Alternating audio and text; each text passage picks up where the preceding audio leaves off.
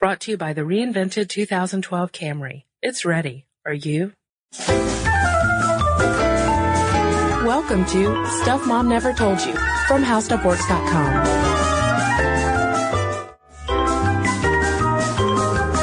Hello and welcome to the podcast. This is Molly. And I'm Kristen. Kristen, it's only February, but I think I've got our Halloween costumes for next year in the bag. Excellent. Especially if we're going to go to the same party. I've got the perfect duo costume. What do I need to start looking for? Pirate clothing. Well, I don't want to do some kind of saucy pirate wench. No, we're not going to be saucy pirate wenches, and we're going to take all those other pirate costumes out there up a notch into historical territory. Because we are going to be the famed pirates, the famed female pirates of the golden age of piracy, Anne Bonny and Mary Read. Why do I feel like this is a Liz Lemon costume? Because sometimes I can't help the Liz Lemon coming out of here. Because just spurts and spurts. Because it's just that good. But no, that was our topic of research, this week. And I mean, if we're going to represent, womanhood, past, present, and future, Kristen, we gotta represent these pirate ladies. We gotta dress up as cross-dressing pirate ladies from the golden age of piracy? Precisely. All right. So let's explain who these women are so that next Halloween everyone's ready for us. So yes. That no matter what party we go to, when we walk in, people are like, oh my gosh, there's Anne Bonny and Mary Read. Oh, hip hip. So many fun facts I know about them. It should be said that when we started talking about researching female pirates, we kind of thought maybe there'd be a big list of them. Yeah. But when you kind of get down into it, these are the two that, just keep coming up in searches. Yeah, I mean, everything is Anne Bonny, Mary Read, Anne Bonny, Mary Read. I mean, can we get surely they weren't the only gals who hopped on pirate ships. That makes me think that maybe our Halloween costume should actually be the two female pirates that weren't Anne Bonny and Mary Read. Oh. Ooh, taking it to the next level. This is getting good. All right, before we get that far, let's talk about the stories of Anne Bonny and Mary Read, because they're pretty awesome ladies, I think. And they happen to sail on the same pirate ship. What a coincidence. Which one scholar says maybe the only reason we know about them is because on this pirate ship, if there were two of them, it became safe to reveal their identity. That maybe it wouldn't have been if it had just been one of them. Maybe they were, just the ones that got famous because the other pirates on their ship were tried. There's some question of how the two most famous women pirates ended up on the same ship, but so they did on the ship of Calico Jack Rackham. Calico Jack. We need a guy to play Calico Jack. Chuck, we can get Chuck from Stuff You Should Know. He'll be Calico Jack. All right. So much of what we know about these women comes from a book that was published in 1724 and 1728 called A General History of the Pirates, written by one Captain Charles Johnson. And some people think that Captain Charles Johnson, fun fact, was Daniel Defoe, writer of Moll Flanders, because the stories of Anne Bonny and Mary Read kind of echo some of the character descriptions that you find in that book. But he kind of lays out their lives, and both Mary and Anne were illegitimate children. Yep. Which one do you want to talk about first, Kristen? Should we do Mary or Anne? Why don't we start out with Anne Bonny, who was the illegitimate child of her wealthy lawyer father and a maid in the house. And scandal erupts once the wife figures out what's going on. And the father, the maid, and little baby Anne flee to the Carolinas. Mm-hmm. And sometimes Anne was disguised as a child of the relative rather than the child of this man and this maid, because the father, as you said, was very wealthy. Now that becomes key because as Anne gets older, she turns her back on all this wealth and privilege because she falls in love with a sailor. James Bonny. The downfall of every young girl to fall in love with a sailor. Mm-hmm. And so she follows him and begins cross-dressing in men's clothing so that she can be on ships with him. But eventually he kind of proves a dud, and so she leaves him to become Calico Jack Rackham's fellow pirate and lover.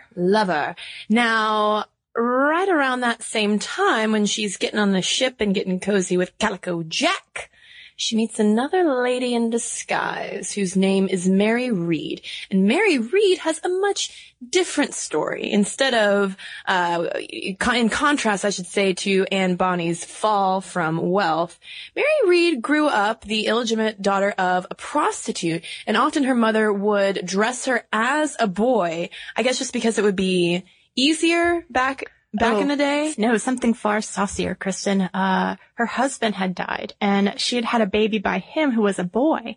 So in order to get the husband's family to pay out the money for the baby, she said, oh, here's that boy I had. And it was little Mary dressed up as a boy. And according to some legend, Mary didn't figure this out until she was pretty old, that she was not a boy. Yeah, because she cross-dressed for pretty much the entire time she grew up. Yeah, and she went off to join the Navy as a man, and she fell in love with a soldier, and that's I think the first time that she revealed to someone that she was a female. Mm-hmm. And a scholar named Joanna Pastel, when she's recounting this, Mary Read has to do a lot of big reveals, apparently, that she's a woman. And apparently the way that Mary Read would always reveal her womanhood was just to rip open her shirt and say, here are my breasts, I am a woman. And you just gotta imagine that happening on a pirate ship, and it's kind of funny. That was never in any of the Johnny Depp movies I saw. Yeah. So anyway, when she's not revealing her breasts dramatically, she is a soldier, she is fighting, and one time she falls in love with this guy, and the guy manages to pick a fight with someone, and they're gonna fight a duel. And Mary realizes, oh God, this guy is not going to handle himself in a duel. So she goes off and picks a fight with the same guy and arranges for her duel to take place 2 hours earlier. Mm-hmm. She goes off to her duel, kills their enemy, and that way saves the guy's life. But not before baring her breast to demonstrate, before she kills him, that he had just been beaten by a woman. Yeah, she was like, look at this, sucker! Which I guess maybe gave him a nice final moment. So anyway, then after all this drama, she ends up on Calico Jack's ship. And there's a little bit of a rumor that maybe Anne fell in love with old Mary. Yeah, there are some lesbian undertones in certain retellings of the story. Solved of court. And the theory is that Anne didn't know that Mary was a woman. So therefore, Mary revealed herself, as Mary is wont to do. Guess what she did, folks? Pulled up her top and revealed her breasts. Which led Anne to do the same thing. And that's how it became known on this ship that there were 2 women aboard. Now, as you can guess, I mean, is common knowledge, pirate ships are sort of like a floating man cave. Right. I mean, it's a very testosterone heavy situation. And by all accounts, Mary and Anne were right in there with them doing all the heavy grunt work that they thought ladies at the time would be unable to do. They got to go aboard ships that they conquered, which was a very big honor for any pirate. And it was accorded to these women. So, the scholar I mentioned, Joanna Pastel, writes about how these women really did kind of live outside of the normative female roles to become pirates, but then they managed to sort of take them back again by, managing to maintain harmony on the ship even when it was exposed that they were women. Yeah, because pirate ships often had very strict rules of no women aboard. And that's not just for people sailing on the ship, but also for people they capture, pirates trying to bring lovers onto the ship. A lot of times it was pretty much outlawed, even though we often associate piracy with raping and pillaging. Right. They thought, it was in their bylaws that you could not, especially on this ship, that you could not have women on there because it would destroy the peace. Mm-hmm. Men's ships were these fraternities, is a word that keeps coming up, that, they lived by these codes that were ones that they had set rather than the strict rules that their, awful captain had set. And for someone to break these rules was really, punishable by death. So the fact that these women were exposed and managed to survive, despite the fact that it was a no girls allowed club, pretty interesting. And Bonny and Read ended up outlasting all of the other sailors on Calico Jack's ship because at one point, of course, the ship is captured because like we mentioned, this is going on during the golden age of piracy, which is from 1713 to 1730. And a little fun historical fact, the English really started going after these pirate ships at the behest of slave traders because they were the ones who were bearing the brunt of all the pirate ships. The pirate ships would come and find them and then ransack all their stuff and screw up their slave trade. So the slave traders were basically lobbying the English Parliament to go out and get these pirates. So this happens, and at one point, Calico Jack's ship is overtaken. All the sailors are drunk, though, and they can't come out and defend their pirate ship, except for Bonnie and Reed. Apparently, they're the only ones who aren't wasted, and so they yell down to their fellow pirates and say, "Come up, you cowards, and fight like men!" And doesn't one of them shoot one of their fellow pirates because he's just being such a I think doofus? So. Yeah. I mean, they're just really having to take matters into their own hands, but unfortunately, they get captured. So they go to trial, and the trial becomes kind of a big deal because the country wants to make an example of these pirates. So the pirates are going up one by one, including Calico Jack, and they're all being sentenced to death. And so then it comes up for old Mary Read and Anne Bonny, and they say, by what word should you not be executed? And they replied, "My lord, we plead our bellies." And so then they just this would be key to the Halloween costume, Kristen, by the way. Then they just, they show oh, we're pregnant. Look, baby. Show off their baby bumps. I feel like at this point, Mary Read probably would have ripped her shirt open, but probably not in a courtroom, but that seems like something she would do. But anyway, so they're like, yeah, we're pregnant. And, but lo and behold, they were. Yeah, we're pregnant. Lo and behold, they were. There's no, I guess Calico Jack maybe fathered one of them. There's really no evidence as to which pirates were the lucky fathers. But so their execution was postponed. And I think my favorite factoid is that Anne Bonny got to see Calico Jack one last time. Yes, this is good. And, the only thing she said to him, it was not like some tearful goodbye. It was like, we wouldn't be in this situation if you were a better pirate. Well, may I quote Molly? Of course. I hope you will. "Had you fought like a man, you needn't have been hanged like a dog." Ooh. I mean, that's a burn, Calico Jack. And especially hearing that from a woman at the time. That's why I think these ladies become so iconic, is that they sort of, outlasted the guys. But at the same time, they were able to reclaim some femaleness by being pregnant at the very climactic moment. I mean, and constantly bearing their breasts. Yeah. But you have to wonder, if that ship hadn't been caught and they had brought these pregnancies to term, would they have been these pirate moms, on the ships? You don't get any indication that their bellies would have slowed them down. Right. They were just really a very convenient excuse. Now, here's one thing we got to talk about with this whole lady pirate history is, of course, Anne Bonny and Mary Read are the two most prominent figures that we hear about. We also hear about Grace O'Malley, who was an Irish landowner who had a fleet of ships. She wasn't technically a pirate, but she's often lumped in with, women on the seas around this time. We have Hannah Snell, who fought with the English army by cross-dressing, and some other characters. But over and over and over again, when we're looking into this history of piracy, it's very Anglo-centric. Mm-hmm. In fact, I think the only one that we were able to come across that wasn't, from this golden age of piracy, that wasn't, an English lady, was a pirate from China named Chang So, who married a pirate captain named Chang. And when he passed away, she kind of worked her magic to become the most powerful pirate of the South China Sea. Yeah, according to an article from CNN, she controlled a fleet of more than 1,500 ships and upwards of 80,000 sailors. And she was reputedly more strict than her husband was. It was once he died, she really tightened the reins, probably because she was a woman in control of 80,000 men and had to kind of prove herself. Mm-hmm. And so the code of conduct she wrote for her men included beheading as payment for disobedience, and deserters might lose their ears. Pretty hardcore. But what about female prisoners, though, Molly? This was kind of interesting. She would return ugly women to shore free of charge, whereas attractive women captives were auctioned off to the crew. She was a picky one. She had some weird carrots and sticks in her operation.